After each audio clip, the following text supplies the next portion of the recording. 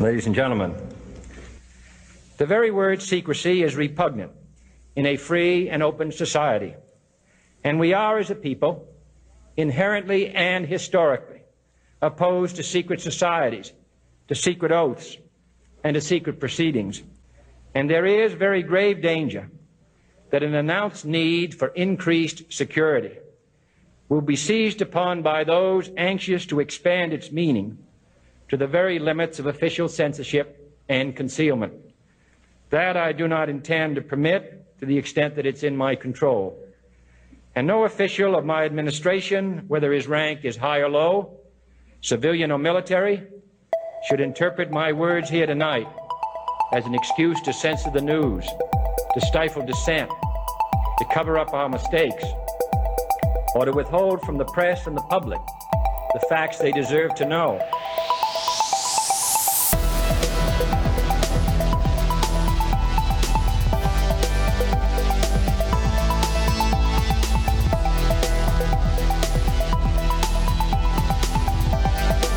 Broadcasting from Brisbane in the repressive state of Australia, where journalistic freedom is fast disappearing, this is The FOMO Show. I'm Matt, a technology lawyer. And I'm Joe, an IT marketer. And this is a non-state endorsed fortnightly podcast where we talk about the exciting ideas changing the world today and what might keep you out of jail tomorrow. We'll help you stay across what's going on so you don't get the fear of missing out. You can find us at FOMO.show or by searching for The FOMO Show on your platform of choice. Now, everything in the show is in the show notes. You can find links to the stuff we're talking about and timestamps to the relevant parts, so you can always skip ahead or you can find it later. Now, this episode we're going to be covering a fair bit of news. Yeah, we're going to be talking about Australia cracking down on journalism. We're also going to be talking about EOS's Block 1 June event and all the different announcements that came out of that. We're going to be talking about the big banks Ripple killer and potentially some local Bitcoins competitors now that local Bitcoins has started to quietly remove in-person cash trades. We're also going to look at what's happened with local Bitcoins recently and some alternatives if you still do want to buy your Bitcoins face-to-face. Yeah, in privacy and security, we're going to talk about Unroll.me, which is a really cool way of unsubscribing from all of those newsletters that you signed up for and didn't really mean to. Yeah, just to clear your inbox out a bit. And in our feature, we're really excited for this one. We're going to start a series on geopolitics. So over the next few episodes, we're going to talk all sorts of different areas of geopolitics. We'll hone in, but for this first feature, we're going to talk about what's going on in the trade wars between primarily China, America, and Russia, and also how Africa, India, and a few other countries and regions play into that. Yeah, really excited to get this one off the road, and really excited to deep dive in on the next few episodes after this one. Finally, we will chat with our intrepid reporter, Jordan Cronje. He's popped back up, and he's in quite an interesting location. So look forward to that. Absolutely. Yeah, well, let's dive into it. So what have you been up to in the last couple of weeks? Mate, I actually recently made a discovery that I was an alcoholic. Really? Yeah, so I was cleaning my room. I, for some reason, decided to clean my room, and I stacked all the bits and pieces by the bin, for the bin by my door, and I actually saw a horrific number of bottles, and it actually almost brought me to tears because I hadn't cleaned my room in about 2.5 weeks, which is filthy, don't get me wrong, but I saw I filled an entire bag for life, you know, those recycling bags for going to the supermarket. Yeah. Filled an entire one of those with empty bottles. And how long had these bottles been in your room for? Like what kind of time period are we talking about? We're talking about 2.5 weeks. However, you know, I'm not like, you know, professional alcoholic, but it was enough for me to actually completely wake up and realize that I had a real problem. Wow. Like a real problem. And so I played the clip from Jordan Peterson. If you're familiar with him, the Canadian clinical psychologist, brilliant speaker, really calculated with his words. I played his clip on clean your room because your room is, what he says, is the physical manifestation of your personality or of yourself. Jeez. And I realized that because that was what my room was made up of, that was what I was becoming. So what does it say about me that I've got 6 or 7 computer screens in my room right now? And you also have 300 tabs open, dude. Yeah. And my room is actually quite messy. But when I say my room, my study, like my wife, the rest of the house is pretty clean. But yeah. Yeah. Well, there you go. So, Microcosm of my life. Well, that's, I mean, so what have you done about it? Because Jordan Peterson's big on essentially, if you see something like that, clean like your room. That is the core of it. It's cleaning my room. Now, it's a real problem, dude, because I didn't even realize I'd fallen into that habit. And so it was actually my girlfriend was giving me some really useful advice about it. But the main thing was she was actually giving me some Jordan Peterson advice, which is actually to find something that is more valuable to you, more valuable to the world than drinking is. And you need to fill your time with that because drinking is great. And that's what Jordan Peterson said. And he said, it's great. So you need to find something that's better. And you had an idea about that, didn't you? Yeah, so I'm thinking of doing a few different things, but one of them is actually reading audiobooks free of charge for causes that I'm actually really interested in, one of which is the anarchist libertarian movement. And so that means for our listeners that they get to listen to you read not only the podcast, but also audiobooks, which I'm at least looking forward to it because you've got the perfect voice. I mean, we've said it before, you've got the perfect voice for radio. Oh, so mate, that's very that will be amazing. But yeah, so there was that. The other thing was we have a little chat group for some of the people that we used to work with, both you and I, at the firm that we used to work at. We both used to work at the same law firm. Now, we had a chat about 5G and its effect on our health. And straight after that, I actually rewatched this lecture by this physicist called Paul Ben Ishai, who's a PhD physicist on the potential effects of 5G to human health. Now, he's a physicist, not a physiologist, but really, really interesting. So I'll put the link to that in the show notes. I watched that back in 2017, but it absolutely inspired me on the actual potential dangers of 5G and the fact that it can really impact our health. And it's not some sort of, kooky, crazy stuff. It's actually that there are some very real effects of sub-millimeter waves. And there's a lot of peer-reviewed material around that too. If you don't have to dig very far to find a huge amount of research. And I mean, yeah, that whole chat, I mean, we've obviously got a new little one in the house. And according to the research, apparently the effects are worse on, small children. So it's actually prompted my wife and I to discuss whether we really want to be living close to some of these towers or whether it's worth us relocating somewhere a little bit further out. So yeah, if you are interested in this, and I think everyone should be, at least to be informed about this because no one's talking about it, obviously. They're only talking about the benefits. Definitely go watch that link, and there's a number of other places you can jump off from that link. And if you can't find them, just reach out to us in Telegram and we can shoot you a few more links too. And do send any links that you come across into our Telegram because other people who are listening to the show would love to see it. Definitely. So what else have you been up to? I've just been adjusting to life as a father, mate. Yeah, not getting a lot of sleep. And it's a very wise person said to me a few weeks ago that your life is not your own once you become a father, and it's definitely true. It's definitely true, but it's awesome. Like we wouldn't have it any other way, but it's just been a bit of an adjustment. So it's great. So there's been that, and that's been obviously most of my life the last couple of weeks. But I'm also talking at an event this Friday that the Queensland Law Society is putting on. It's about basically like a legal innovation event, and I'm talking on the future of legal practice, which should be really cool. Amazing. Cool.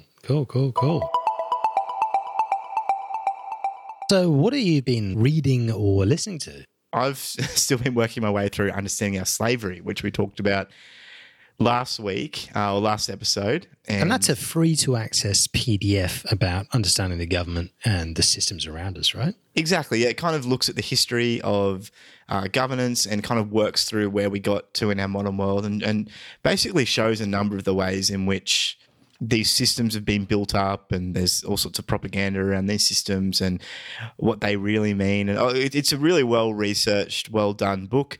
There's a few bits that, I mean, we've both talked about off air that we think maybe the author got a little bit wrong. But overall, yeah, the message is great. Yep. There's some awesome little 2-page almost handout sort of things. Yeah, which are brilliant. Like they kind of just pick a topic and drill down into that topic, throw some stats at you, throw some things you probably didn't know, and you can basically just post them somewhere and show people a small snippet for each topic. So, yeah, definitely. I mean, I've been enjoying that. Like we did last episode, I recommend checking it out. It's free. It doesn't cost you anything. The worst that'll happen is you'll read it and say, I don't agree with it. But at the very least, it'll be thought-provoking. What have you been up to? What have you been reading? So I've been listening to Darknet Diaries, which is a podcast that we've discussed before, and I absolutely love it. Jack Resider, who runs the podcast, he's got such an incredible production value on his stories. He's a great storyteller. It's stories from the dark web, stories about hackers or things like that are happening. But it was actually one of the podcasts that he recommended on his, similar. I think there's a link on his website. It's called Similar Podcasts. But there was an episode that he linked to about the Silk Road, which is the underground drug marketplace. And he linked to that on Case File podcast. Really, really interesting podcast. So I listened to part one of it and it was really well done. So yeah, fascinating little stories. So yeah, I thought it was worth sharing. Yeah. Okay. Awesome. I'll have to listen to it because I haven't actually even been on his site and looked at the Similar podcast. So yeah, I actually. If he recommends them, I'm pretty keen to to have a listen to because I'm such a big fan of Darknet Diaries.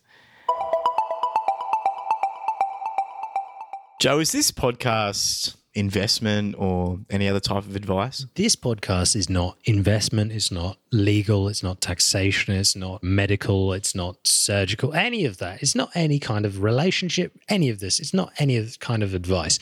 We're not saying you should buy anything at all. So for full disclosure, Matt and I, we're both personally invested in different shares, different funds, cryptocurrencies, some of which we talk about on the show. Yeah, but if we talk about an investment product or any other type of product, it doesn't mean you should buy it. So do your research, never invest more than you can afford to lose, and most importantly, avoid the fear of missing out. So we're doing a giveaway. We're giving away a Coin Storage Guru Safe Words kit. Now, this is a kit where it's a physical kit set of 3 cards where you write your seed phrase. So for your hardware wallets or for any kind of cryptocurrency wallets, you can put that 24-word or whatever word seed phrase. You write 2/3 of your seed phrase on 3 different cards, which means with any 2 cards, you can put together your entire seed phrase, but with any 1 card, you can't do anything. So it's a great way of securing your backups of your cryptocurrency wallets. Yeah, we've got a number of these in the kitty, so we're giving one away each episode. So let us know if you'd like one. Swing us a message and we'll send you a Coin Storage Guru Safe Words kit if you are the lucky recipient. First person. Yeah, if you're the first person to ask for one, you're going to get one. So let us know. If you're new around here and new to cryptocurrency, you can check out our Blockchain Basics series. It starts from episode 2 and continues on until episode 8.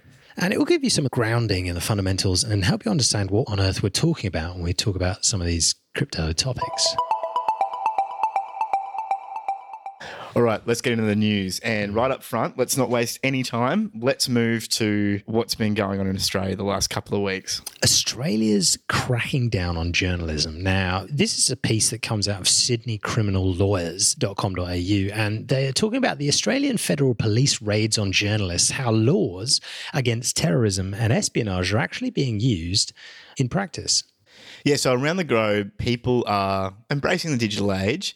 But in Australia, at least they're saying the government doesn't want you to be informed. So if you didn't catch it over the last couple of weeks, and if you live outside of Australia, you can be forgiven for this. But if you live in Australia, look, have you been living under a rock? Because the Australian Federal Police raided not only the home of a News Corp journalist, they also raided the offices of the Australian Broadcasting Commission this week. Now, the ABC is basically like our government-funded journalist arm, like our government-funded news arm, but typically they actually operate quite independently of the agendas of the government themselves. Yeah, the story so far. So this News Corp journalist, Annika Smethurst, published a story last year about how proposed new powers would allow some intelligence agencies within the Australian government to spy on the general public. So it included some primary source material, which also included some correspondence between politicians. Now, the raid on the Australian Broadcasting Corporation concerned a series of stories known as the Afghan Files, which details incidents of troops, Australian troops, killing unarmed men and children in Afghanistan. Now, officers during the raid took away 2 USB drives containing about 100 files. And yeah, pretty crazy stuff. So when they were talking about the raid, a statement they issued basically said that the unauthorised disclosure of those specific documents undermined Australia's national security. And that's why the raid apparently was conducted. But this is not unprecedented. I mean, the decision to raid a journalist's home over national security reporting has happened before. I mean, in October last year, the Australian Federal Police raided the Department of Home Affairs in Canberra, the capital of Australia, to establish the source of leaks against one of these ministers in relation to his interventions to save certain people from deportation. But the concerning thing is that these raids are sending a message to journalists saying you can't report on anything unless it puts the government in a bad light. And yeah, anyone who leaks or publishes this classified information can be sent to prison. Now, you might look at this and you might think, wow, okay, well, this is concerning, but don't we have a constitution that protects against this? And don't we have human rights? And the reality is in Australia that we don't really. There's no Bill of Rights. The Constitution doesn't really enshrine a lot of the basic human rights that are enshrined under like the UN Charter for Human Rights, for example. And it also contributes to a trend that we are seeing in Australia in our particular instance here, but also I guess in the rest of the Western world, that governments are starting to erode a number of freedoms that were kind of held by common law to be valid and beginning to impede not just the freedoms of journalists, but others. And basically saying that unless you report on what we think is in the public interest and unless you are fully compliant with what we do, then there are going to be consequences. And what really struck a chord with these raids, and first of all the raid of the journalists and the raid of the ABC officers, is that they came only like a week or two after the government won an election that they did not think they were going to win. Basically, the thing is with that is that Scott Morrison, the Prime Minister, denied that there was any government connection at all. He said, this was completely conducted by the AFP. There was no, it wasn't done at our behest. We didn't ask them to do it. But it's really difficult when the subject matter that brought this about was published like 2 years ago, or 1 year ago. And then the moment an election is won, it was almost like, it struck me, I know it's not to the same level, but you know how when the Nazis won power back in like 1933 or whenever, it might have been earlier than that, right. Pretty much like a few months later, the cleanses started, and there was Kristallnacht and all that kind of stuff. But it was it was basically like, we've got the power, now let's start to use it. And until that point, when there was a bit more give and take, they didn't really flex their muscles. And, we're seeing a similar thing here. And we've seen this with we covered the AA bill earlier on in this year, or it might have even been last year.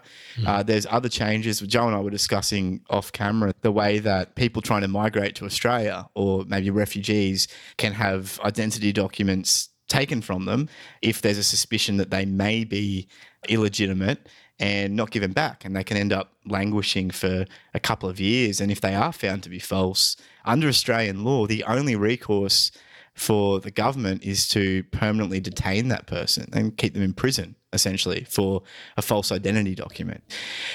Yeah, we're just across the board, there's some really concerning developments going on here, and a real lack of due process as well. Yikes. Well, with that in mind, let's crack on with some of the Bitcoin news from the last 2 weeks. Yeah, sorry, mate. I went a little bit far down the rabbit hole there. No, that's life, mate.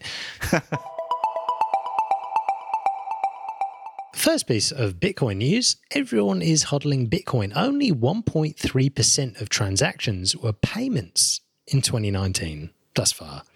Chainalysis has done some analysis on all the Bitcoin transactions, and they've found that only 1.3% of transactions that basically involve Bitcoin have happened on-chain. The remaining 98.7% of volume is all on the exchanges, which means it's being traded a lot more than it's being spent or exchanged on the actual Bitcoin blockchain itself. So that means what? No one's using Bitcoin to buy things, and they're just trading? Yeah, basically, like it seems like the vast majority of transactions, trading transactions and speculative transactions, rather than actual transactions between people.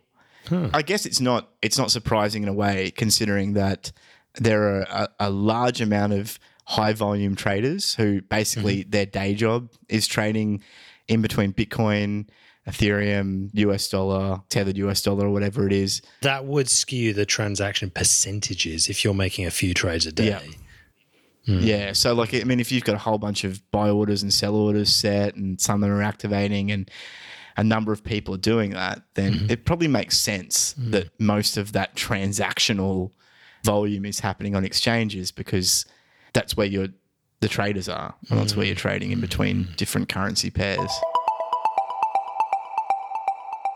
Let's jump into the second piece of news. The world's second and fourth biggest shipping companies have joined Maersk's blockchain platform. Yeah, so we've covered this on and off throughout the show, and I think we last discussed this in episode 35, and we said basically that things didn't seem to be panning out for Maersk, and some of their competitors were having a bit more success trying to get their worldwide blockchain off the ground. But it seems like two global shipping firms, so Mediterranean Shipping Co.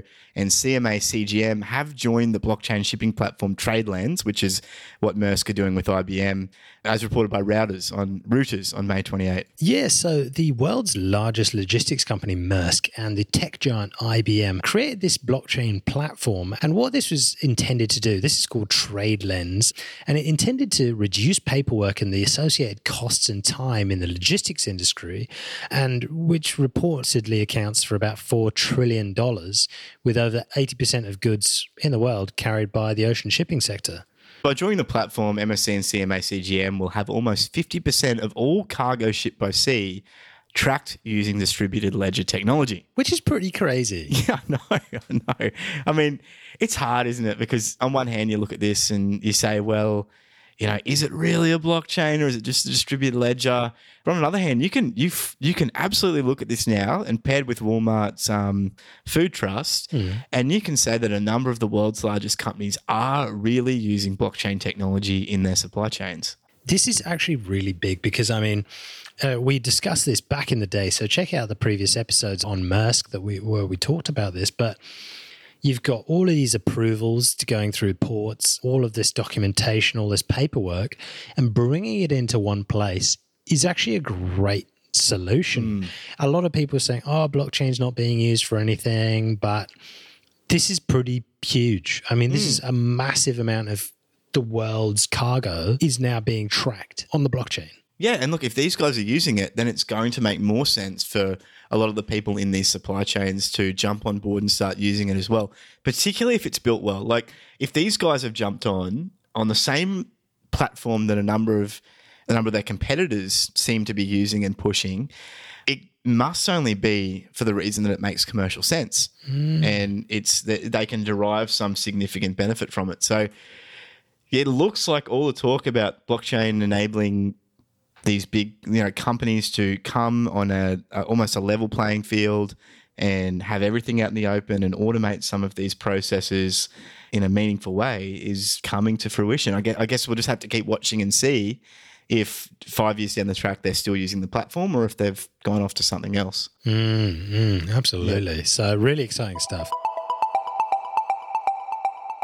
Couple pieces of news relate to EOS. Now, EOS, we're massive fans of it. We've discussed EOS since episode 2, huge fans of it. So for anybody who doesn't know, EOS is sort of they claimed when they started that they were going to deliver on the promises of Ethereum. So Ethereum is sort of like a cryptocurrency that has a smart contracts ecosystem underlying it. Now, EOS is a high-speed blockchain ecosystem, and it has zero costs for executing smart contracts for end users. So what that means, if Matt and I create a little app for buying pizzas and splitting the cost of pizzas, we as the app owners pay to get the resources to build this app, but then any of our users don't actually have to pay anything at all. Exactly, yeah. So it kind of mimics the cloud-based model that we have now with servers. On EOS, we as the app creators would essentially rent or lease RAM, they call it. So RAM like you have in computers. And we lease that RAM, and you get that RAM entitles us to a certain amount of computing power per second on the network. But if, let's say, it didn't pan out and we decided, the app's done, we could then just sell that RAM back to the network and the lease ends essentially and someone else starts leasing that RAM. So it's a really interesting pay-as-you-go method for the people, the content creators, essentially, the people running the apps, but the users themselves don't pay any fees. Whereas on Ethereum and Bitcoin and a whole bunch of other blockchains, you have to pay the transaction fees. And you're always losing a little bit every time you use things. Yeah. So now EOS is the most used blockchain of all of the blockchains there. It's used for a lot of the gambling applications, a lot of, actually gambling is actually the majority of things. There's a few games that run on it. But the big news from the last few weeks, we saw this and it said that EOS is now available on Coinbase, which is the most popular, basically the most well-known or the most user-friendly exchange in the world. Yeah, and up to this stage, it had really only been Bitcoin and Ethereum derivatives that have been offered on Coinbase. So, yeah, it's really interesting that they've done this. I mean, they've timed it very well with their big event, the Block June 1 event. That happened a couple of days later. Yeah. So, let's go into this Block 1 event. Block One of the creators of EOS, and they've announced on the 1 year anniversary of the EOS mainnet that they're going to launch a social media platform on the EOS blockchain called Voice. Yeah, so they announced this glitzy event that they had in Washington, D.C. And as Matt said, they called this platform Voice. And what they're saying is that they're not turning their users into products. So in the release, their CEO, Brendan Bloomer, said, he said, our content, our data, our attention, these are incredibly valuable things. But right now, it's the platform, i.e. Facebook or Twitter, not the user that reaps the reward. So by design, these companies run by auctioning our information to advertisers, taking the profits and flooding our feeds with hidden agendas, 100%, dictated by the highest bidder. And Voice, their social network, changes that. Yeah, and look, if you've heard this before, it's probably because you've used Steemit. And this is almost Dan Larimer, the creator of Steemit and also the technical developer on EOS, has always said that he's going to build Steemit 2.0. So what is Steemit? Just as a quick background. Steemit's essentially like if you ever use Medium, Medium's like a blogging platform where you can post your blog up and it'll be basically there's a great user experience. The fonts are all amazing. Love the fonts. Yeah. And Medium will promote certain authors and you can get remunerated for your articles based on how many claps you get and all sorts of different things. But that's run by Medium. So that's run by an actual company. Steemit is like that, but a little bit more decentralized. So they essentially created a blockchain. And this was Dan Larimer's baby. And then it put a social media blogging platform on top of that blockchain. Yep. So you could get paid in Steam, which is the currency on Steemit, for putting your articles up. You write an article, you could get paid from the upvotes on your article, or if you comment on somebody's article, if your comment gets upvoted a bunch and people like it, you get recognized with actual cryptocurrency. Yeah, and that crypto you can then take to an exchange and exchange for real dollars and cash out. And there were some people who were literally making a living on Steemit just through using the platform and people paying them with their Steam. So really interesting. I mean, every single action too was an action on a blockchain, a distributed ledger where every action was recorded and recorded forever. So this is kind of the natural successor to that on a far broader blockchain ecosystem called EOS. Now, EOS raised, $4 billion in funding, and I definitely contributed to some of that, not anywhere near that much, but I got in on this. I think Matt got in on this, but EOS had so much of a promise, but it's taken them quite a while to tell us about what they want to be building. The CEO of this company said, look, social media has not been a good friend to us. They've got a huge amount of money to put into this social media product. And they're saying, look, algorithms aren't going to decide what dominates. Everyone's going to have an equal shot to be heard, and you get rewarded. Yeah, so it's going to be really interesting. Obviously, this whole alternative social media market is getting quite crowded. There's a number of other products out there. But Steemit really filled a great little niche and was getting quite popular. They got mired in a bit of controversy and a lot of people had left the project, like Dan. A lot of other people knew of EOS and were kind of hanging out for this. So, yeah, it'll be really interesting to see if this takes off, how it takes off. And I think we're going to have to open up a FOMO show account on Voice once it launches. I've already signed up for it. You can sign up for it. I think it's voice.com. They bought the domain. Must have cost them a fair amount. But Yeah, this is going to be the only social network apart from LinkedIn that I use. Now, in the same event, they actually brought on stage a product lead from Yubico. They make this product called YubiKey. So, for example, if you wanted to log into your account, let's say your email account and for work, to ensure that it's you that's logging in, you'd have to physically plug in this USB device, this YubiKey, to your computer, and that would authenticate.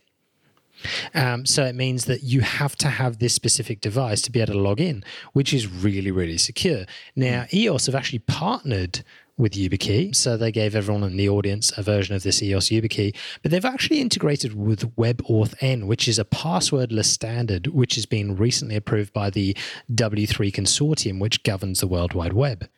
Yeah, and EOS in general seem to be really trying to push forward a lot of these web standards and obviously get them integrated with their own products and get them integrated with the blockchain. And just look at Scatter. Like if you want to look at a really interesting integration between a blockchain and the web, look at the Scatter wallet, which runs in the browser, which is just incredibly feature rich, a lot more feature rich than MetaMask, which is the Ethereum equivalent.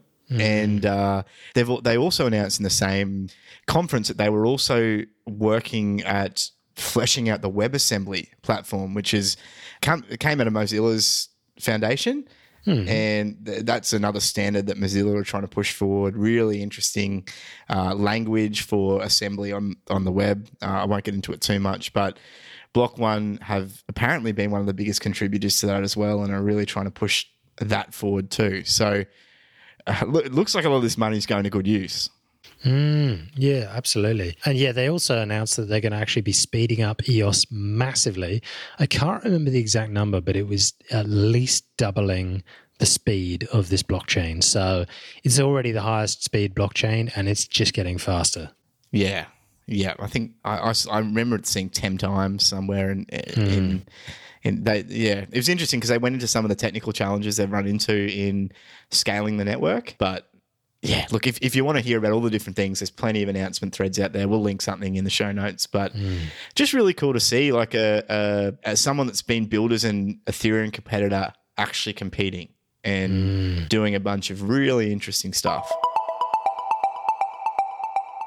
So next bit of news, big banks have announced that a fiat-pegged Ripple killer crypto will be coming out for settlements. Yeah, so banking giants in the US, Japan, and across Europe have created a consortium that will use cryptocurrency technology in cross-border transfers. It presents a direct competitors for Ripple's XRP token. Yeah, so according to the Nikkei Asian Review, large banking corporations in Japan like MUFG and Sumitomo have led their counterparts in the US and Europe to establishing what they're calling Finality International. So yeah, based in London, they'll create a cross-border settlement framework among participating banks that will utilize a fiat-pegged cryptocurrency, fiat being just regular money, pegged cryptocurrency.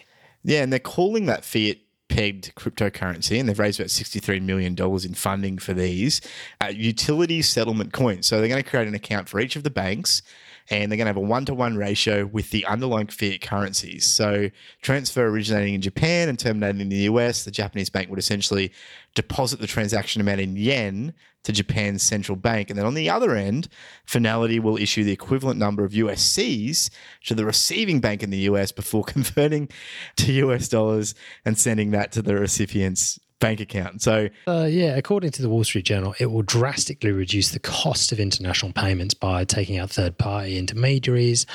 Even though this Finality sits in the middle, it will take out third parties. So apparently that actually is good. Yeah, I mean, it actually reminds me a lot of the Pay ID system that OSCO are building here in Australia, which is kind of like another consortium between banks and Reserve Bank and all sorts of different things like that.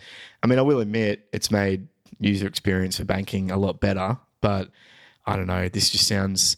Does Finality to you sound like just another Swift? Look, I really don't care enough. It's, when you just see banks doing stuff and you're like, look, if that helps you, bruv, just be my guest. But you do exactly, do you. Yeah. But I could not give two whatevers.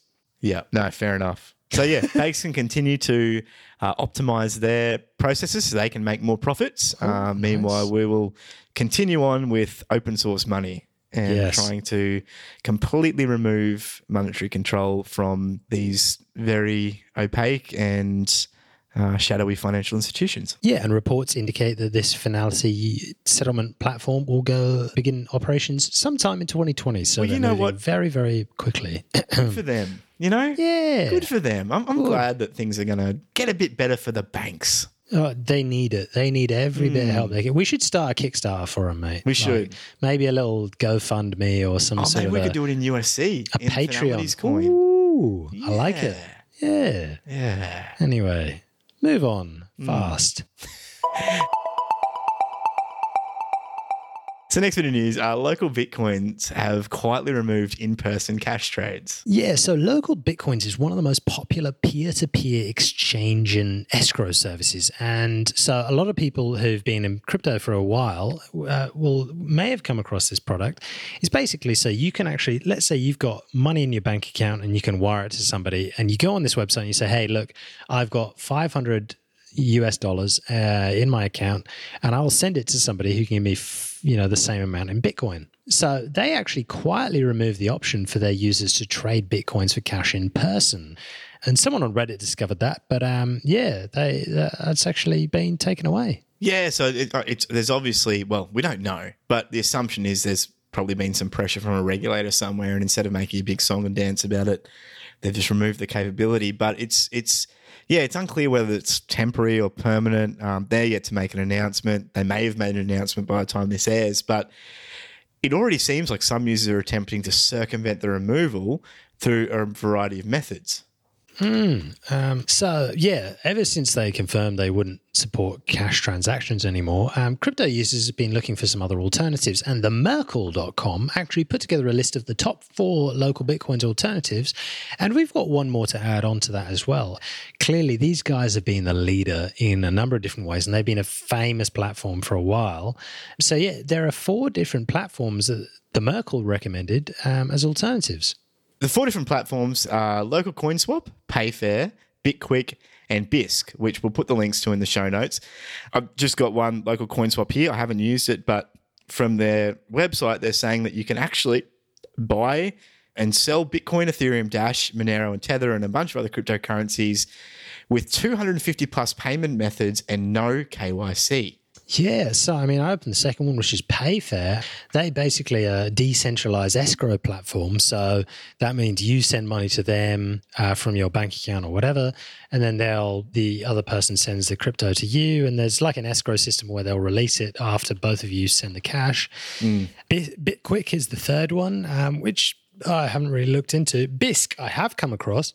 Bisq is a beautiful website.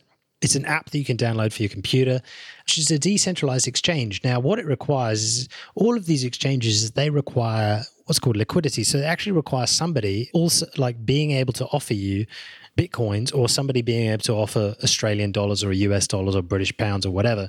So it all relies on the users. But Bisq looks really nice. Like they've put a really nice attention to their design, which I think is really important. So you can actually download that app and install it on your computer. And it's completely decentralized, so there's no authority that controls it. There's no identity verification. You can transfer between cryptocurrencies on this, but there's also this bank feature that they've built into it, which I think is pretty cool. Yeah, and look, I can personally vouch for Bisq. I've got the app on my PC here, and it's great because you install it and then you open it up, and basically the first thing it does is it connects to the Tor network. And it creates a node for you so Tor network is, some people call it the dark web, but it's basically like a way to connect to the internet where a bunch of your information is masked. So you can essentially connect to the internet through nodes. And so it's really nice. They basically take all these steps for you to guarantee your privacy even on the app. Not guarantee it, but to make your privacy a lot better. And then allow a really user-friendly exchange of fiat currency for Bitcoin and other things. The last one that wasn't included in the article, but I heard of somebody who I know. They recommended local.bitcoin.com, which means that you can buy Bitcoin cash, buy and sell it with anyone anonymously with no KYC. That's know your customer, where you give your identity and all that stuff over. Now, on behalf of the FOMO Show, as we say, there is zero legal, financial, any kind of advice. In your country, stuff like this may or may not be legal, and we don't actually validate whether or not this is legal in your jurisdiction. So purchasing cryptocurrency without identification. We can't vouch for whether that's legal or not, and we're not giving you any kind of advice. But there are a few different of these resources that are out there. So it's worth knowing about for educational reasons. But yeah, we absolutely do not. We can't vouch for whether we're not this is endorsing legal any or of not. these. Yeah. We're just saying that they're there, and because the important thing is, if governments are cracking down on being able to access crypto without giving your ID across, because obviously tying your ID to your crypto accounts is really useful for governments. Now, in some countries, this may not be legal, but it's worth knowing that these are ways that many people are using to access cryptocurrency without having to give their identity and personal information out, so without compromising their security. Exactly right. The British Broadcasting Corporation, they went to conduct their first broadcast over 5G, and they immediately hit their data cap. How good is that? That's awesome. Yeah, like all the extra speed and bandwidth of 5G is going to make it really hard to stay within your monthly data limits, and BBC discovered that when they used EE, which is everything everywhere. They're like a big UK. It's like the equivalent of Telstra or Verizon. Right. Okay. So they fired up their 5G network in 6 UK cities and basically had BBC reporter Rory Cellan-Jones do a live report during its BBC breakfast program that was streamed over their network. Yeah, so Rory Cellan-Jones, he runs their technology sort of segments. Yeah, he's kind of a famous character in England. But yeah, you can watch the segment. Basically, the quality of the image was amazing. There was no compression artifacts, hiccups, random freezes and all that stuff. But the 5G networks aren't perfect. So while testing one of the few 5G capable smartphones which is currently available, they found the connection speed went up and down depending on where he stood, which is, that problem will go down once 5G towers go everywhere and you're completely bathed in sub-millimeter radiation. Yeah. But yeah, there will be better coverage in the future once they're completely bathing you in it. But yeah. I mean, I love 5G baths, just quietly. But look, the BBC breakfast segment was actually delayed by 15 minutes when the cellular equipment that they were using to stream also suddenly stopped working. But it wasn't a problem with the 5G network. The SIM card, which they used for the live stream, had simply reached their data cap. So that's a problem that many people are going to experience when they start streaming 4K Netflix movies on their phones every morning on their commutes to work. So, pretty jokes. So Walmart are joining a pharmaceutical tracking blockchain consortium called MediLedger. So the big box retail giant Walmart has joined MediLedger, which is a consortium building a blockchain for tracking the provenance of pharmaceuticals. Now, a spokeswoman for Walmart has confirmed that they're participating, but they haven't really given us anything else. But it represents a deepening of their involvement in blockchain technology in general, because they are a key participant in IBM's Food Trust. And we've talked about this before. It's a system for tracking fresh produce through the supply chain, and it's built on Hyperledger. Yeah, so Walmart actually insisted that their suppliers of leafy greens integrate the IBM blockchain, and they're actually bringing a similar sort of clout to MediLedger. So the members already include in MediLedger pharmaceutical manufacturers such as Pfizer and the three largest pharmaceutical wholesalers, McKesson, AmerisourceBergen, and Cardinal Health. So, I mean, any of our listeners will know there's an opioid crisis going on at the moment.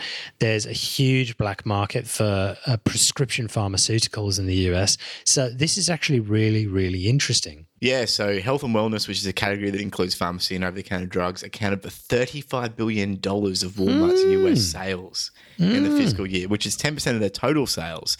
So unlike Food Trust, MediLedger uses an enterprise version of the Ethereum blockchain, so not IBM's Hyperledger, and it's built with a modified version of the Parity client. And Parity, interesting because they're in a number of different consortiums around the world right now.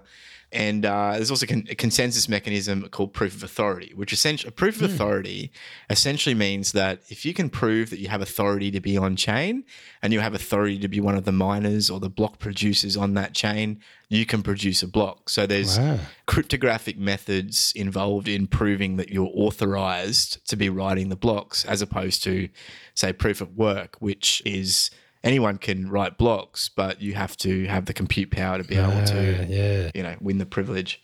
Walmart join as MediLedger prepare to kick off a pilot project with the US Food and Drug Administration, the FDA, in early June. So the agency is testing a number of different approaches to creating an interoperable digitized system for tracking and verifying prescription drugs, something that Congress has mandated that the FDA deliver by 2023. So really important for like public health. So yet another distributed ledger use in the supply chain. This is a big episode for that because, I mean, the third piece of news we covered, Maersk, that like half the world's shipping is now on the blockchain. Yeah, isn't it interesting? I've been thinking about this recently about blockchain versus cryptocurrency and the dynamic we've got going on and how, I mean, you can even see it with our podcast. You know, we started with a passion for cryptocurrency and that kind of morphed into a more general blockchain focus. But I mean, they really are two very, very different in their implementation, the way they're being implemented now. There really is two very, very different ways that blockchains, quote unquote, are being implemented. There's the cryptocurrency public blockchain, which is obviously spearheaded by Bitcoin, and you've got Ethereum and EOS and a number of the others, and they're all focused on like public money and then using that money in different ways. And then blockchain, like we're talking about it here in the private world, they are using quote unquote blockchain as a distributed database, which allows the exchange of information and potentially tokenized money between conglomerates and market participants, but on different software, on different hardware setups, using different consensus mechanisms. So it's really interesting, this divergence. Like we're seeing what started as kind of like one technology now diverge very significantly into two completely different use cases, and both of them look very different. Do you know, I think the one thing that we can take away from this is it's really important for everybody. It goes off this talk that I was just telling Matt about that I went to last week, where it's really important for our minds that we don't, because when you become the age of 65, you get really used to your routines and your ways of doing things. So you don't actually need to use that much brain power. Whereas when you're 6 years old and you walk through a supermarket, you're processing so much more information. And the important thing is actually realizing that we shouldn't completely say 100% this is going to happen or 100% that is going to happen. We need to actually be a little bit open to say for change. Yeah, definitely. You know, whether it's, you know, you brush your teeth with your other hand for 30 days straight just to get used to something else. But yeah, we can't close the door completely on blockchain if you're full Bitcoin. Yeah, exactly. And look, you never know what's going to happen. That's the thing. Like the one thing that I've learned in my life is that whenever I've put myself in a position, like whenever I've nailed my flag to the wall and said, this is right, this is the position, and there's no way anything else is right, generally I get proven wrong within, you know, like not very long at all. And generally, often it's me coming to the realization that I was wrong. The problem is if you nail your flag to the wall publicly and completely discount any other possibility, it's very hard for you to recant that, and it's very hard for you to. You almost get blinkers, you know, and you start, instead of taking on new information and processing and looking at it objectively, you start trying to fit that information into your bias and filter that through your bias, and you know, we've seen that with all sorts of different perspectives. We have the exact same thing with Ripple, for example. I mean, both of us are very adamantly against Ripple, but in the same way we've started to say more recently, like, oh, we could be wrong, but we're still against it. But I mean, we need to be open to be wrong. Yeah, exactly. Like there's no, I think I've said this a few times before, but the only barrier to truth is the assumption you already have it. We just got a bit way too philosophical for me. That was far too intelligent. Yikes. To bring us back to a different topic then that we're going to find very hard to philosophize, the entire semiconductor market has just suffered the worst downturn in a decade. What a segue. So yeah, global chip sales fell from $101.2 billion in the first quarter of 2019 down from $116 billion in the same quarter of the previous year. So that represents the largest year-on-year decrease in global chip sales since the the depths of the Great Recession, according to IHS Markit. The largest hit was Samsung, whose sales fell 34% year on year as the bottom fell out of both the NAND and DRAM markets. Now, NAND and DRAM are essentially types of storage that are in a lot of phones, particularly. Yeah. That's the thing, is there are so many different big words that they use for things. DRAM, dynamic random access memory, and NAND, which I don't even want to know what that means. But so prices on both of those components have improved dramatically, and memory chips, though, were responsible for most of the plunge, according to IHS. So remove the impact of memory chips and sales fell by 5%. But the dismal plunge was caused by a number of factors, including falling demand in major markets.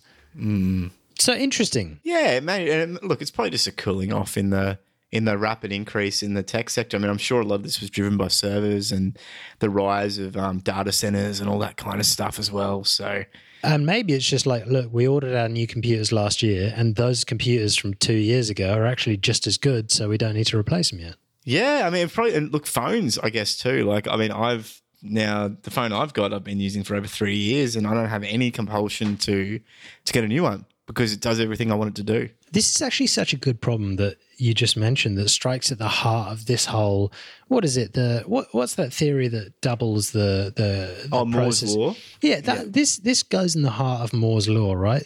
Moore's law says that processing what is it again? It's the density? Compute power, I think. Yeah. So the compute power doubles every year.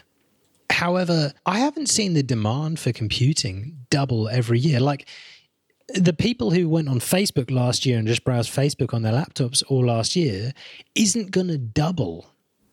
Like, video editors, sure, the people who edit videos want to be able to edit more, like, higher quality video, but maybe people don't actually need all that processing power. Yeah, like, we've seen the cost of it as well with, we haven't even covered it this episode, but Intel have had a number of breaches and security flaws exposed in this last year or so. And it's kind of come out that essentially in order to keep up with AMD, who've been pushing them very hard these last couple of years, and I think just this last quarter they basically doubled Intel's total sales for processing units.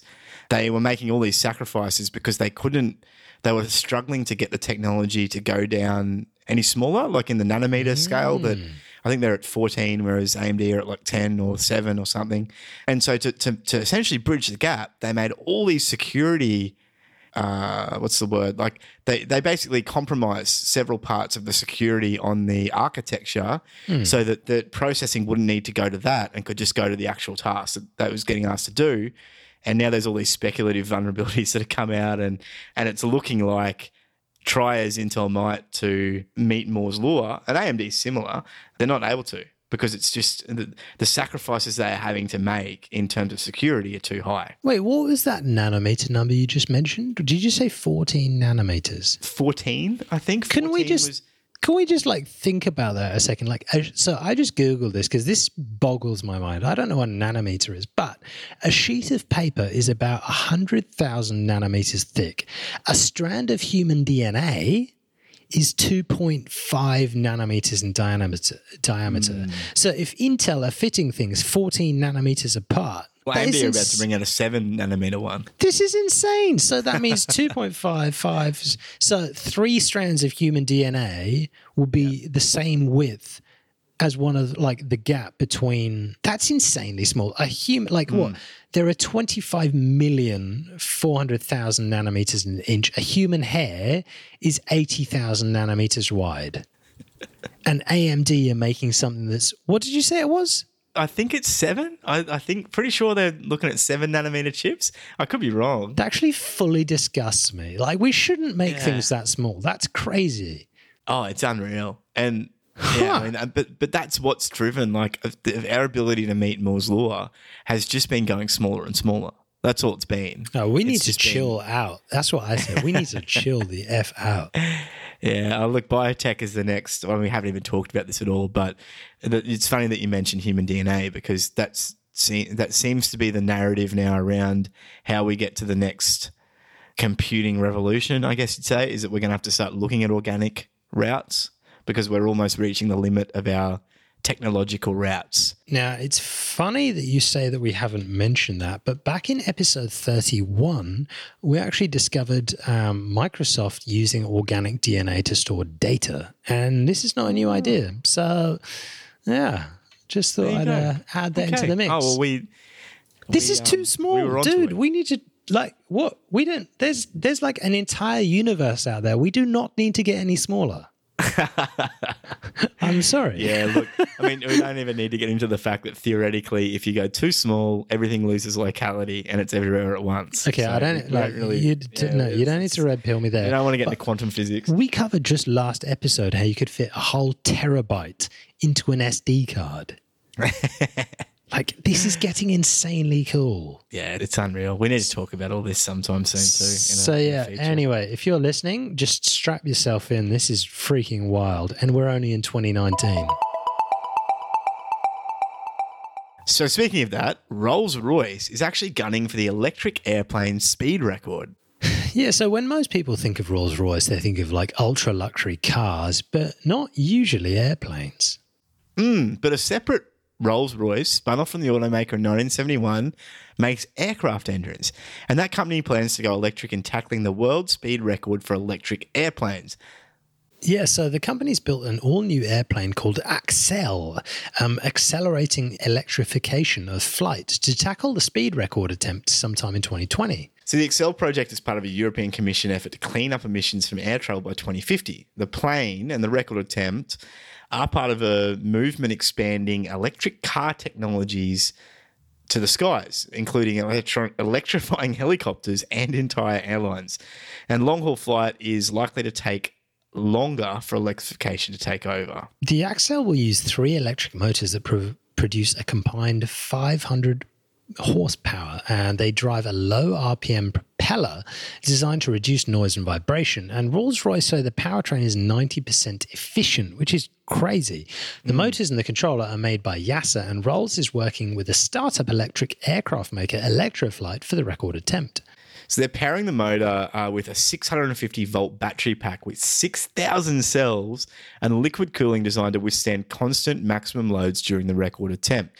They don't cite the kilowatt-hour capacity in the article, so we're not sure about that. Now, Rolls-Royce doesn't just want to beat the speed of electric flight, the record that was set of 210 miles an hour by Siemens in 2017. It wants to shatter it. So the company hopes that the Accel will top 300 miles per hour after it takes off on its record attempt at Gloucester Airport outside of Cheltenham in England next year.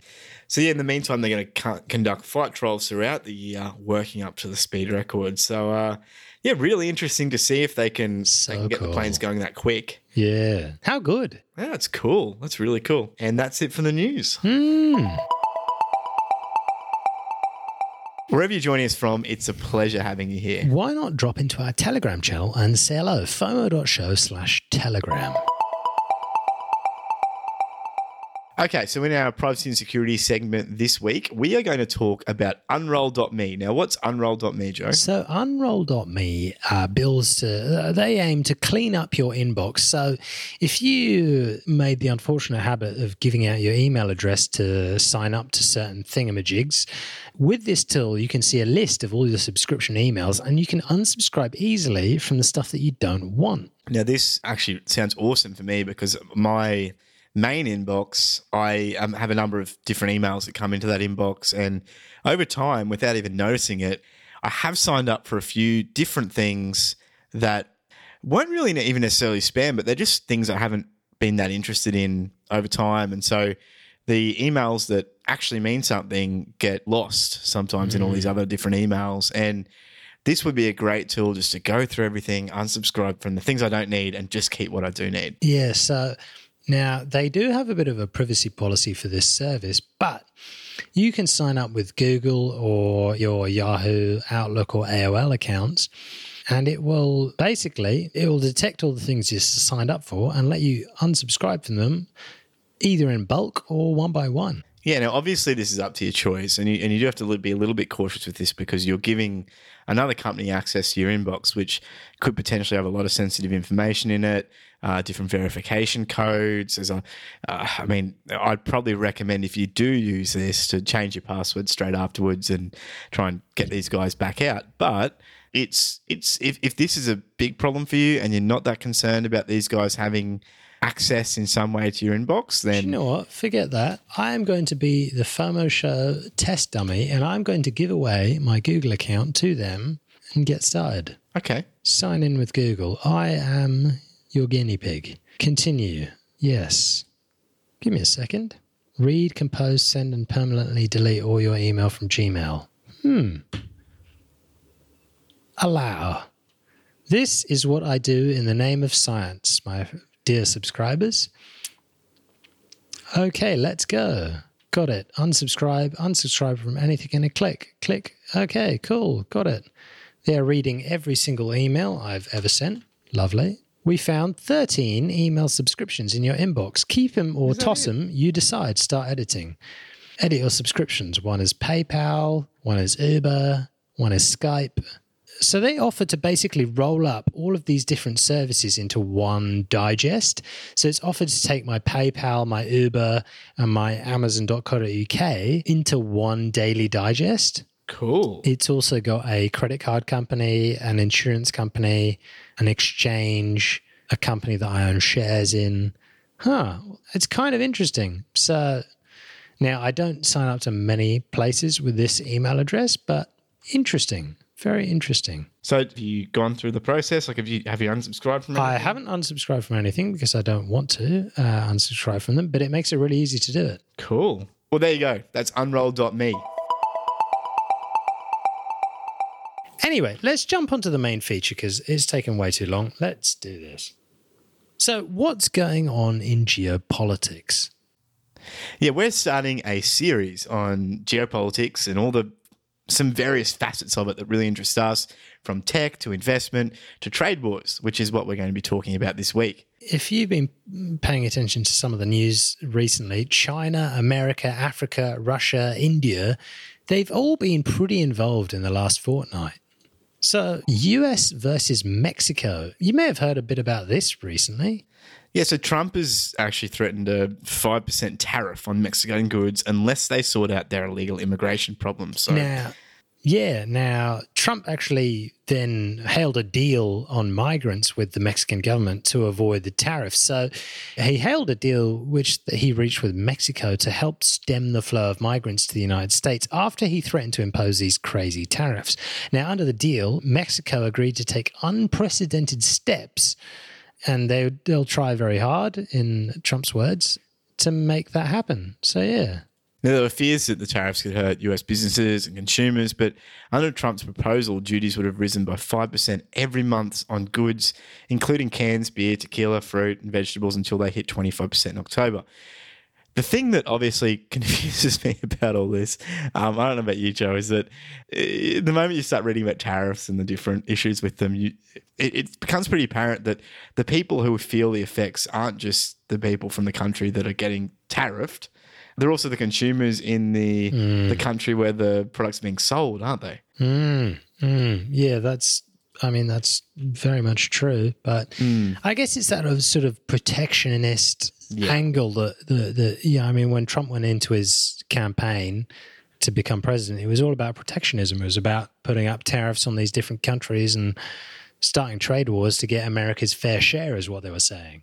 And now it's funny that you would mention protectionism, because it's somewhat of a do what I say, not what I do as far as that goes. Because on one hand, the US are talking about protectionism and looking after the home and US interests at home and all that kind of stuff. But then the very next breath, the protectionism also seems to extend to everyone else's country and everyone else's borders and geopolitics. And we're seeing that very much so with the trade wars that are very much kicking off between the US and China. Yeah. Now, just as a backgrounder, if you don't know what protectionism is, basically the practice of shielding your domestic industry from foreign competition by taxing imports. Now, it's what's known as like there are a bunch of different economic schools of thought, and you can get 20 opinions from 20 different places.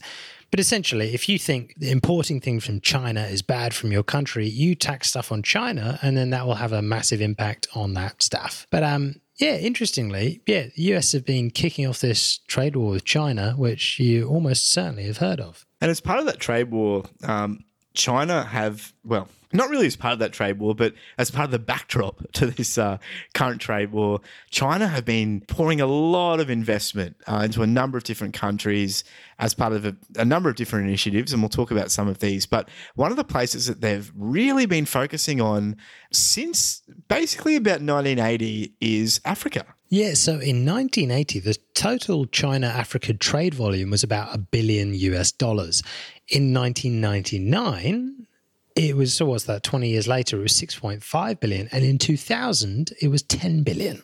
So it's really been ramping up at an exponential rate. And by 2005, the total China-African trade had reached $39.7 billion before eventually ending up at about $55 billion the next year. So it has been rapidly increasing. And in the first 2 months of 2012, it was up to $163.9 billion. That is absolutely crazy. So yeah, there's like China have been pivoting to Africa, and there's a huge amount of trade between those between the continents. I mean, yeah, in 2015, Chinese President Xi Jinping pledged over $60 billion in a 3-year deal in loans and assistance to the African continent. So this is to support factories, manufacturing goods for exports, along with roads, ports. The Nigerian president showed his desire to finish a stalled railway project across the coastline, specifically a 1,400-kilometre railway from Lagos to Calabar, which represented apparently 200,000 jobs. Yes, there's been a real focus here from China to fund public works in Africa, fund a number of these governments, and kind of oil the pockets of a number of these powerful people, and really ingrain themselves in the African continent from around the turn of the century. And they actually built the African Union headquarters, which is a 100-meter tall building in Addis Ababa in Ethiopia, which was inaugurated back in 2012. Now, this building cost $200 million, and in January 2018, this is really interesting, reports came out that claimed the Chinese had built bugs into this building, spying on the African Union and on the progress and different things. So this came out in Le Monde, confirmed by the Financial Times, and basically they discovered in early 2017, so 5 odd years after the building had been completed, that every night the computer systems were connecting to Shanghai servers, uploading their files as well as recordings from these microphones embedded both in the walls and the furniture. So it was a bit embarrassing. Then the computer systems in the building were removed, the bugs were taken out, and the African Union refused a Chinese offer to configure the replacements. Isn't that amazing that they, like, after that was found out, they actually had the gall to offer to help with the new system? How crazy. Oh, man. I mean, we laugh, but our governments are doing the exact same thing in buildings they fund. So, but yeah, look, it has obviously signposted the fact that China want to be involved very heavily in Africa and in this ANU. Now, just for the listeners that aren't that familiar with the ANU, what exactly are they? I mean, are they similar to like the European Union for Africa, or do they have some differences? Oh, I have a rough idea, but I don't actually know a huge amount. Okay. So the African Union is, it consists of 55 member states across Africa. And yeah, basically it was founded in 2001 in Ethiopia in Addis Ababa.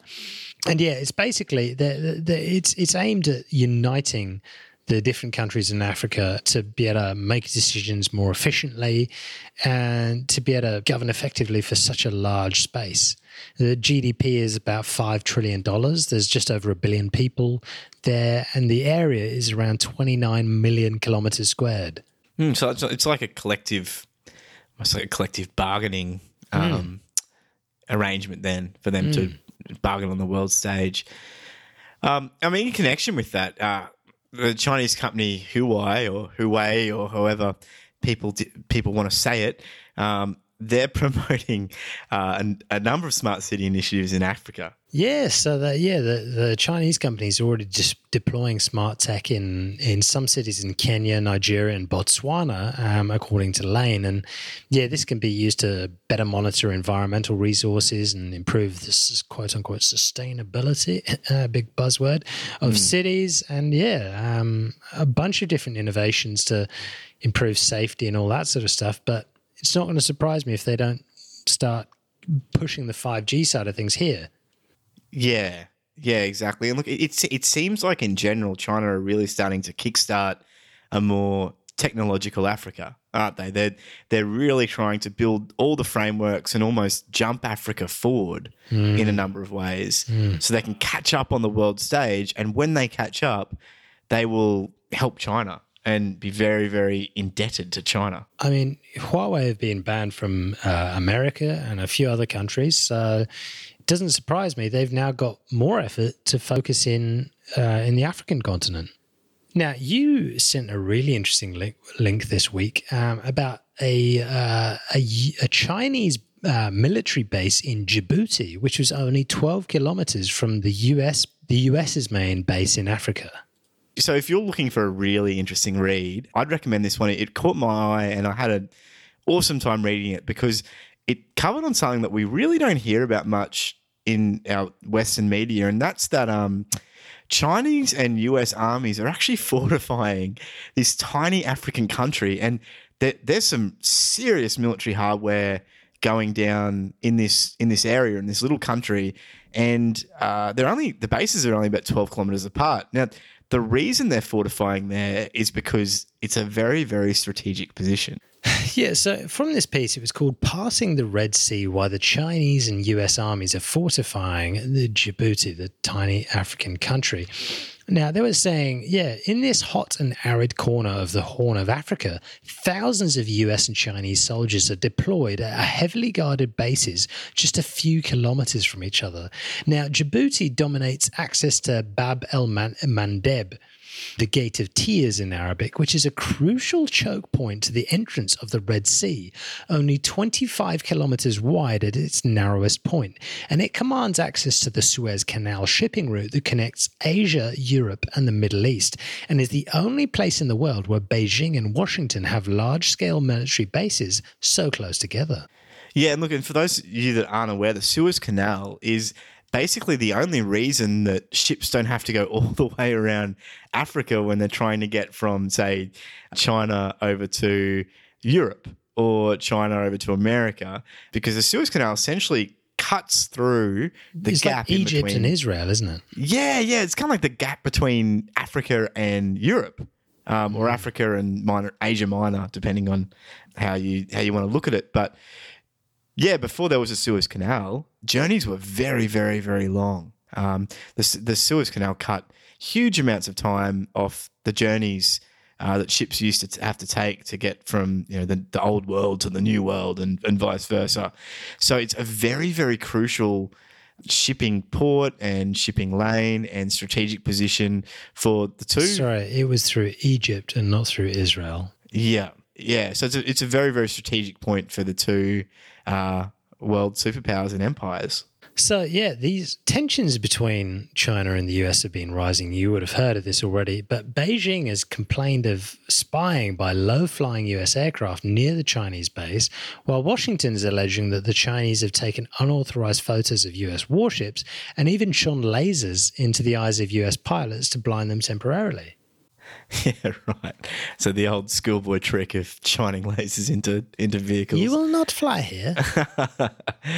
So US generals actually estimated that 98% of supplies for US military operations in East Africa go through the nearby point. And he said that if we were denied access or had limited access, it would have a significant impact on our activities in East Africa. And that's describing the port access as a strategic imperative for the United States. Now, China's dramatically expanded its military presence in Africa in recent years. So they've launched a number of naval patrols, military training programs, exchanges, so sending military officers to another country and vice versa to train each other on different skills, port visits, anti-piracy operations, and joint exercises. So last year alone, the People's Liberation Army, as they call it, conducted drills in Nigeria, Cameroon, Ghana, and Gabon. And it's sharply increased their contributions to the United Nations peacekeeping operations, sending about 2,500 Chinese troops to serve in US missions in Africa. So China originally portrayed its base in Djibouti as merely a logistics base to support its peacekeepers and anti-piracy operations, but it's increasingly clear that the base is much more than that. It projects Chinese interests in the region, including the crucial sea lanes that carry over half of China's oil supplies. Wow.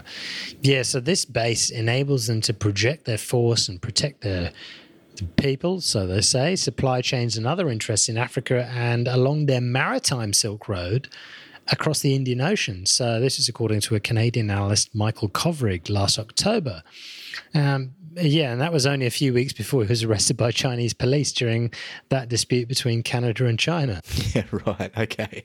Now, China, like the United States, they've got an unofficial purpose for their military base. That's to expand their geopolitical influence in a global hotspot at the intersection of Africa and the Middle East. So it's basically the two superpowers under the auspices of, having a logistical center for their operations, flexing their muscles a little bit and making sure they're keeping the other in check in the African region.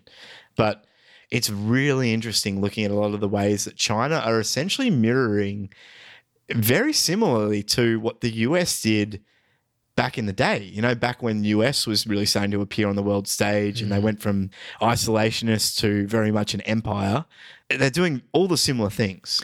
It's a very important location, though. I mean, if all of so much of their shipping goes through this route, it's very important to them. And then the US, as soon as they found out that China was there, they doubled the amount that they were paying in rent. Wow. Voluntarily. Yeah, they doubled, I think it was more than doubled. Yeah, they doubled the amount that they were paying in rent. They spent $1 billion extra in upgrading the base. It was absolutely crazy. I mean, because there's a big port here and most of the US supplies to the US base come through this port of Djibouti. Now, if the Chinese, for example, were to send their troops, although it would be very stupid to do so, if they were to send their troops to take over the port of Djibouti, they could actually cut off this US base, which would cut off drone strikes, which most of the US drone strikes that happen in Africa, Somalia, Yemen, etc., happen from this base in Djibouti because it's such a good location for taking both part of the Middle East and also Africa as far as drone strikes. If China were to take this base just a few kilometers from them, they could cut off a lot of US potential. So it's dangerous. Yeah, it sounds like a powder keg, doesn't it? It sounds like something that could be ready to erupt. So I guess in line with that, there's also been essentially a subsequent Russia-China tightening. They've been drawing closer together, the two nations, and there have been a number of diplomatic envoys and talking about best friends and a number of different things, which have essentially come on the heels of this Cold War almost between the US and China. Yeah, so China's Xi Jinping, he actually went to visit Russia recently and he praised Putin as being his best friend. Now, China-US relations have been going down a little bit, but Russia actually pivoted towards China years ago, back when the Ukraine crisis was happening, because it was clear that the US wasn't helping them. So they pivoted to China and, yeah, it sounds pretty insane. Do you think that Xi Jinping has, when he puts in security questions, when he's signing up for stuff and it asks for your best friend's name, do you think that's who he puts in, Putin? Childhood best friend, Vladimirovich Putin? Yes. Yeah, probably. Anyway, sorry to derail things. It's funny, isn't it, when you see stuff like that? The two sides have signed a package of trade deals, and Mr. Z also unveiled 2 pandas for the Moscow Zoo recently. Fantastic. Look at that. Presents for his best friend.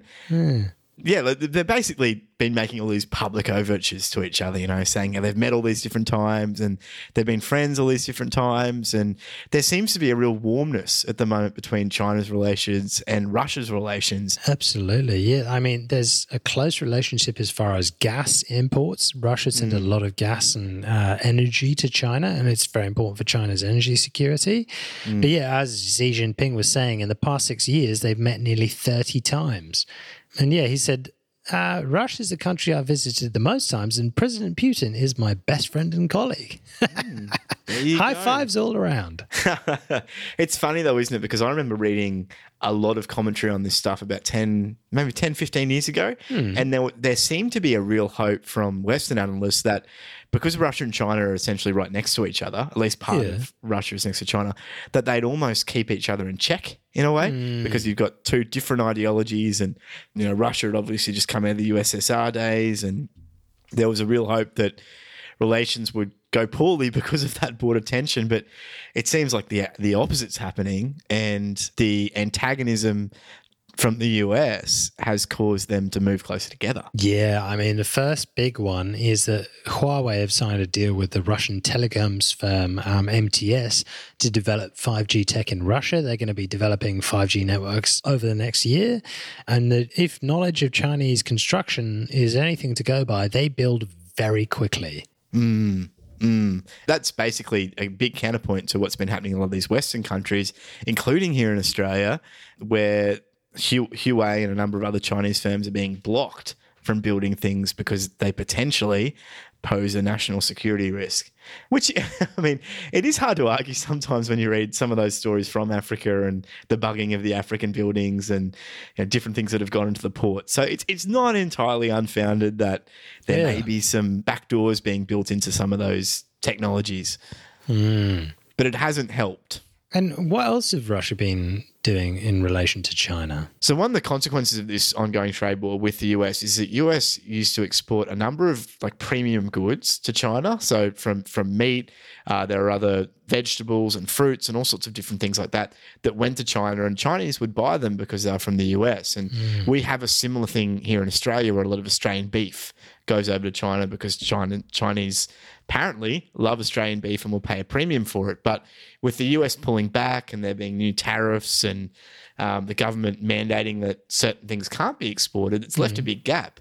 And Russia have said, well, okay, we'll step into that gap then and we'll fill that need. So the Cherkizovod Group, which is the largest meat producer in Russia, they began shipping poultry products to China last month, and they're now looking forward to selling pork and soybeans there, according to their CEO. Now, as the world's biggest producer and consumer of pork, China's been turning to other types of protein, locally produced, imported. There's been African swine fever outbreaks across the world, which began last year. But it's worth mentioning just very briefly that since in the last few years, Russia have been upping their grain exports, and they've actually completely set a law to say zero GMO in Russia. So Russia is actually trying to position itself as the one country where you can get food from that has zero GMOs.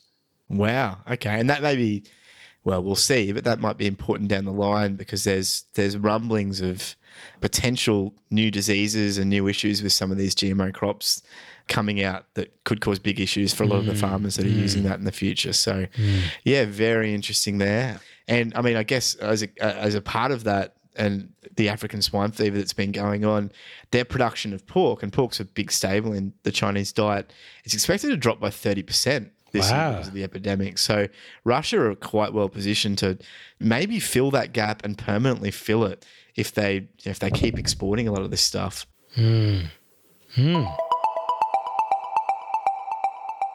So what else is going on between Russia and China? So Russia seemed to be keen on selling yuan bonds to deepen their ties with China and further reduce their dependence on the US dollar. So this is coming out of the South China Morning Post. But yeah, Russia's looking at selling yuan bonds to strengthen their ties with China. And basically, they would list it their sovereign bonds in yuan on a Moscow exchange. And China are actually considering selling a government bond in rubles so that people from China can buy Russian bonds and people from Russia can buy Chinese bonds. And bonds are a really good tool, and they've been used by governments for a long time to kind of lock people in and incentivize people to ensure that those bonds do well over time. So by having a Chinese bond listed on a Moscow exchange and vice versa, it could potentially contribute to investors maybe looking at investing in other things that are from those countries as well, and pulling those two countries even closer together financially. Now, interestingly, just to hype things up a little bit more, coming out of Reuters, the United States are looking to sell 34 plus surveillance drones to their allies in the South China Sea region. So, yeah, the Trump administration moving ahead with the surveillance drone sale to 4 US allies, saying that they'll no longer tiptoe around the Chinese behavior in Asia.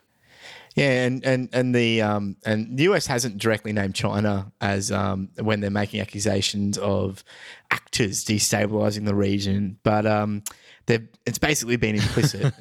I mean, who else could it be, really? And so they've basically announced that they're going to sell these 34 scanning eagle drones made by Boeing to the governments of Malaysia, Indonesia, the Philippines, and Vietnam for a total of $47 million.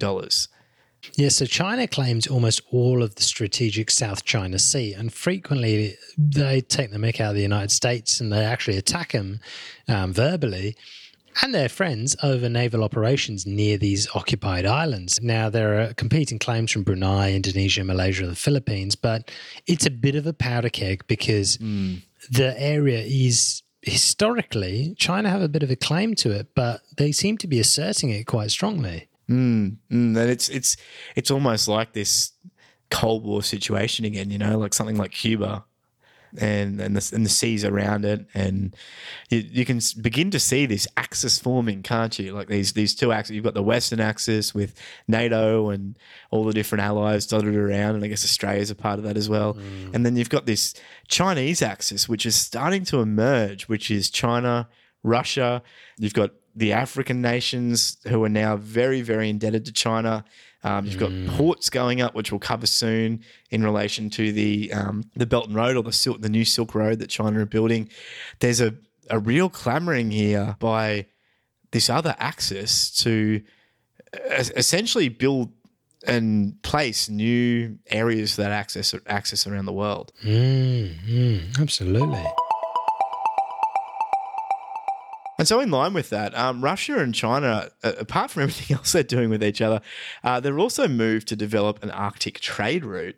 The focus of what they're calling the Maritime Arctic Transport Joint Venture is to manage an ice-breaking tanker fleet of Arctic ice-class vessels comprising existing and new vessels and engaging them to transport LNG or natural gas along the top, basically above Europe, around the side of Europe on the east, down into China. From the sounds of it, China and Russia look to be working together to get this Northern Sea route in order to be, transporting liquid natural gas effectively around the world. Yeah, because at the moment, their LNG either has to go over road or over rail, which is quite difficult up in Russia, or it's got to go via the shipping routes. So coming out of the seas down in the bottom of Russia and then down through the Suez Canal and back out over towards China. But this way, basically by having these big LNG tankers, which are ice rated. That's the big difference here. So you can't have an all year round sea route without having ice rated ships because the whole thing freezes over during the winter. And so they're getting these new ships that are ice rated, and that means that Russia will be able to supply China's LNG needs, which is very, very big. China needs a lot of liquid natural gas, basically completely independent of any other country because it will literally just go from Russia to China via the Northern Sea route. And they're calling that the Polar Silk Road, which is quite interesting. So, yeah, there's a lot of stuff going on. I mean, you've also got the US and India. Narendra Modi just got re-elected in India in a massive win. He got 30-something% of the vote in such a big country. But, yeah, and then Trump just the other week threatened to go after India in a trade war, and India sort of backed down a little bit and said, look, we're not trying to get into a war at all here.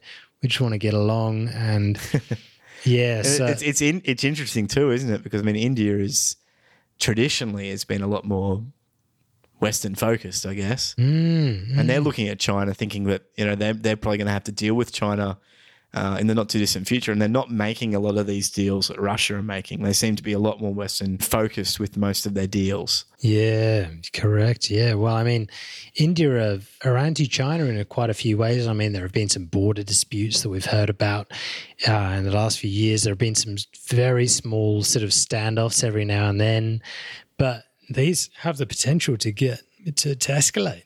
Exactly. And there was news recently that Modi had actually moved to build basically like a coastal surveillance network in the Maldives, which is basically in that South China Sea disputed region. So they are seeming to now to be starting to make deals with a number of these countries to exert their own influence in the South China Sea as well. So when you talk about a powder keg, you're completely right.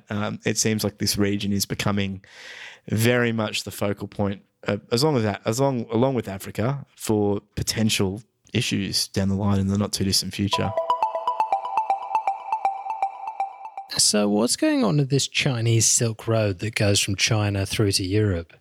Yeah, so this has been a trend we've been tracking for quite a while, and you'll be able to go back through some of our episodes and see that we've touched on it every now and then. But China are basically looking to revitalize what they're calling their ancient Silk Road. So far back in medieval times and even further back, there was some very, very well-trodden trade routes between China and Europe, and a lot of silk used to pass from China to Europe, and the merchants that were going to Europe would bring all sorts of stuff back to China.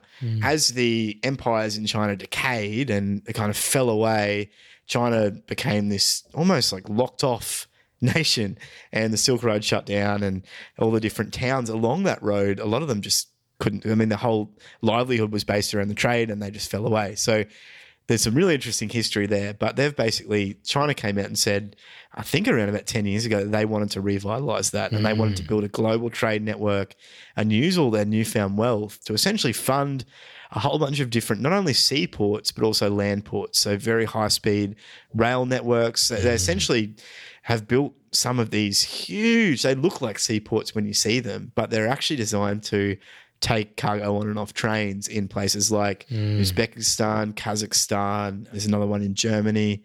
There's a whole bunch of different things going on. Yeah, so there's a massive focus on trade, and I'm really excited to invest in any of these different countries that are connected to this.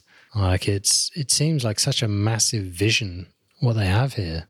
Yeah, and they've been lending a lot of money too. There's been a number of loans going out to different countries to build ports that are essentially contracted to be a part of this network. And between 1980 and 2000, more than 184 new ports were built to advance China's progress. And I think that number has probably significantly increased even since then, because this is the interesting thing about China is that they build very much for the long term. You know, we in our Western world, we're used to 3 or 4 year democratic cycles, and governments generally have a lot more shorter agenda, whereas China, as early as the 1970s, were basically saying that this was going to be part of their policy, rebuilding the old Chinese trade routes and connecting the world to their ports. And they've done that for the last 40 years. Yeah, I mean, China, they had a bunch of different joint ventures that have been happening recently with foreign firms, non-Chinese, that could provide cash to build these ports that could actually operate really efficiently. So this is British companies, Danish companies, American companies, and even the Port of Singapore Authority,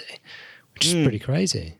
Yeah, and look, these Chinese shipping corporations have essentially become global by teaming up with global firms. They've got the China Merchants Port Holding, and in collaboration with these foreign companies, these firms are now building ports and container terminals overseas as far as the US and as near as Taiwan. So they're involved not only in the funding, but also a lot of the construction that's going on in these ports.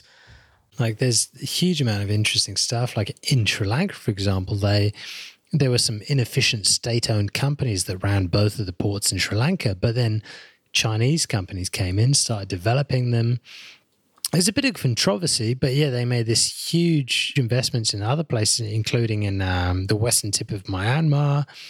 And yeah, they've just been building and building and building, which is pretty crazy. And there's even a German inland port of Duisburg, which has become basically it's become Europe's main logistics hub, and they're calling it Germany's China City.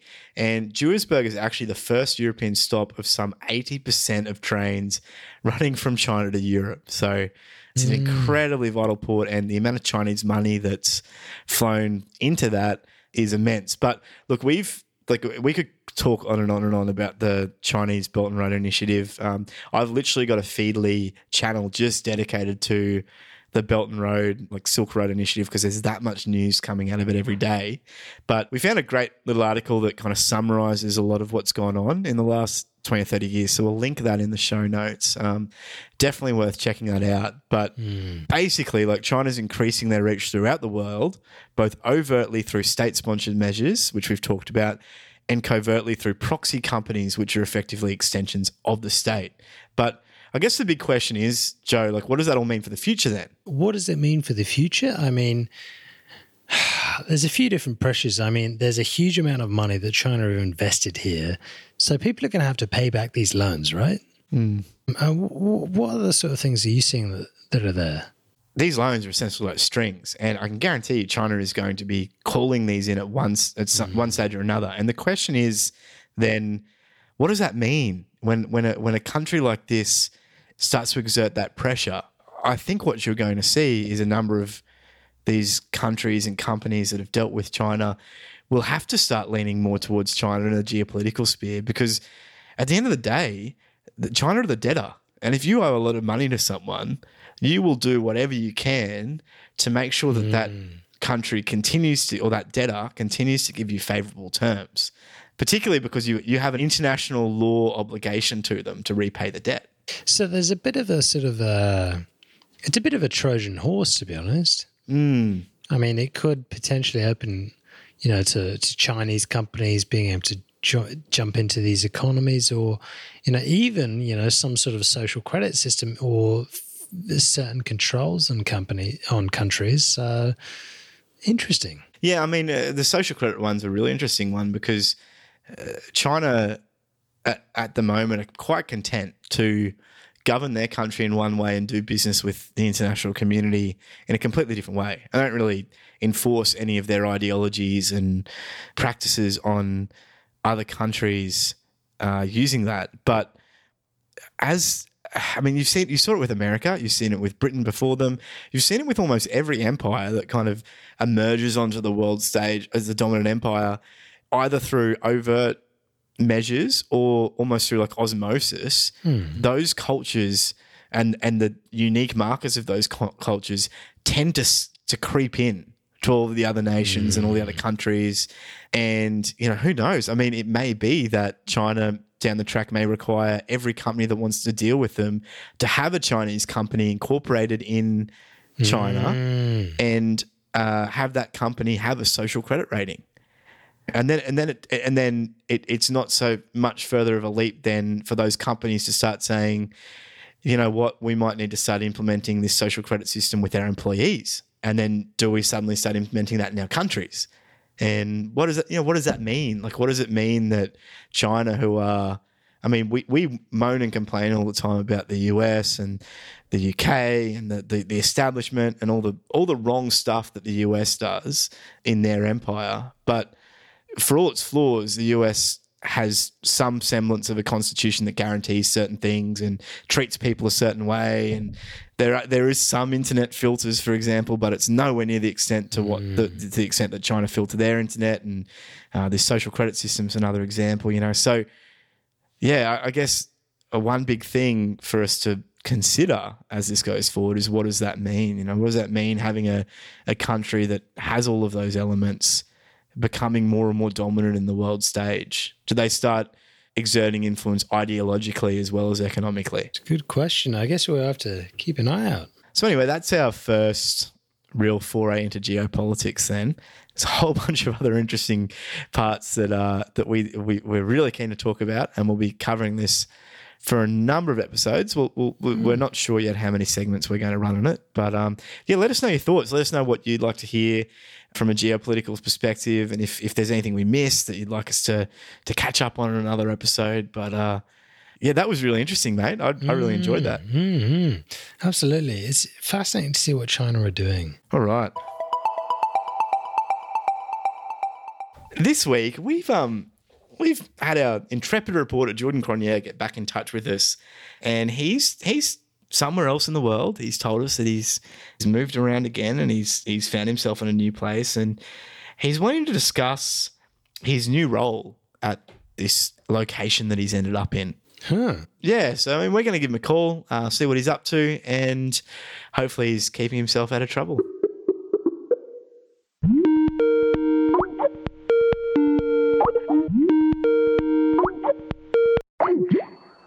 Hello, yes, sir, yes. Jordan, is that you? We got you? This is me, What's going on, Oh, Jordan, it's been a while, Jordan. No, everything's good on my end.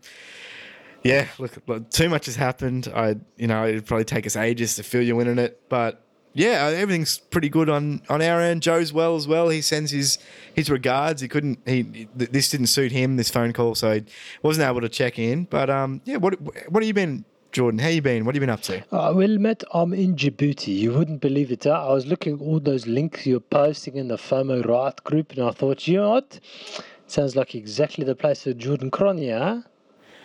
Wow. Okay, Jordan, so you're in Djibouti, as in the small African country that has a Chinese base and a US base in it. That's where you are right now. Well, look, Matt, I've traveled a lot. I've seen a few things. I've been in many tricky situations. I've been in Venezuela. I've been in South Africa. I've been in a bunch of places. Look, I've seen the world. So I thought, who's better to help smooth over the political hotbed in Djibouti than Jordan Cronje, huh? Okay, fair, Jordan, fair. So what capacity are you in Djibouti as? Are you working for the government somehow, the Djiboutian government? You know me, I'm a professional negotiator. It's going swimmingly. I'm part of the first big negotiation. We've been in the room for hours. You have to see it. It's got the US, the China, the Russia, Japan, the whole lot. Everybody is here, and Jordan Cronje is mediating the dispute, huh?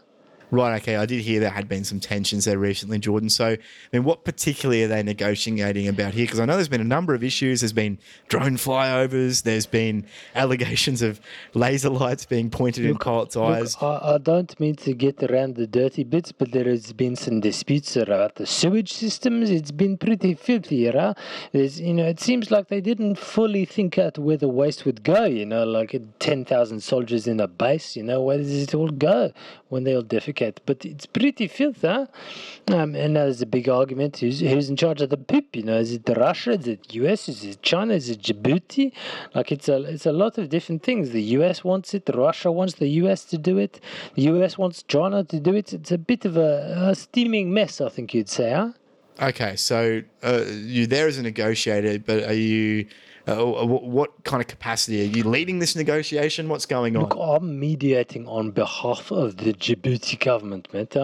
Just mediating the dispute, huh? Right, okay. Are you making any headway then, Jordan? Does it feel like you're reaching a point where the parties could agree on how they're going to dispose of this human waste? Well, look, I think yes. I think so, yes. I've been facilitating mediation.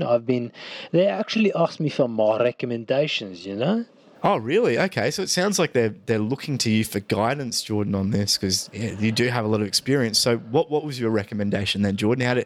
How did you propose they resolve this? Look, I simply said, the latrine duty is typically, that's the role of the weakest person in the army, If you've got any battalion, the weakest man is the one who cleans the toilets, huh? So naturally, I said, look, all you need to do is decide who's the weakest, and then you delegate the role of the cleaning the latrines to the weakest person. Right, okay. So, and person in this context, you obviously mean the weakest nation state, Jordan. Oh, yes, of course, huh? Okay, so hang on, Jordan. let me get this straight. So you're right there now in Djibouti negotiating with some of the most powerful people and egotistical people in the room, like macho generals and politicians who are, they've built their careers on this and their reputations on this. And you told them they needed to work out who the weakest was out of all the nations and delegate the job to them. Well, look, yes, Matt, I just reference history. I am... Jordan, what's that in the background? Is that shouting? Look, yes, it seems that look, the negotiation seems to be going into a bit of a deterioration at the moment. That's the general shouting each other, but all good, huh? They're not leaving, Maybe it'll blow over, Okay, look, Jordan, I think you should probably go, and if there's anyone to talk to there, maybe talk them down from whatever's going on, or if there's not, maybe you should take cover for a while, at least until this all blows over. You've probably really done enough. Jordan, is that gunfire? Oh, Roto, no, don't fire it off. Look, Matt, I have to go. It looks like the negotiations have degenerated. I'll talk to you soon, huh? Now someone might enjoy this, please feel free to share it with them. You can find us at FOMO.show. You can jump on our Telegram at FOMO.show/Telegram. You can follow us on Twitter at _FOMO_show. And on YouTube at FOMO.show/YouTube. That's it for us here at the FOMO Show. Thank you so much for joining us. If you like our show, please do feel free to subscribe in your podcast app of choice or via our YouTube channel. I'm Matt. And I'm Joe. And as always, remember, no FOMO.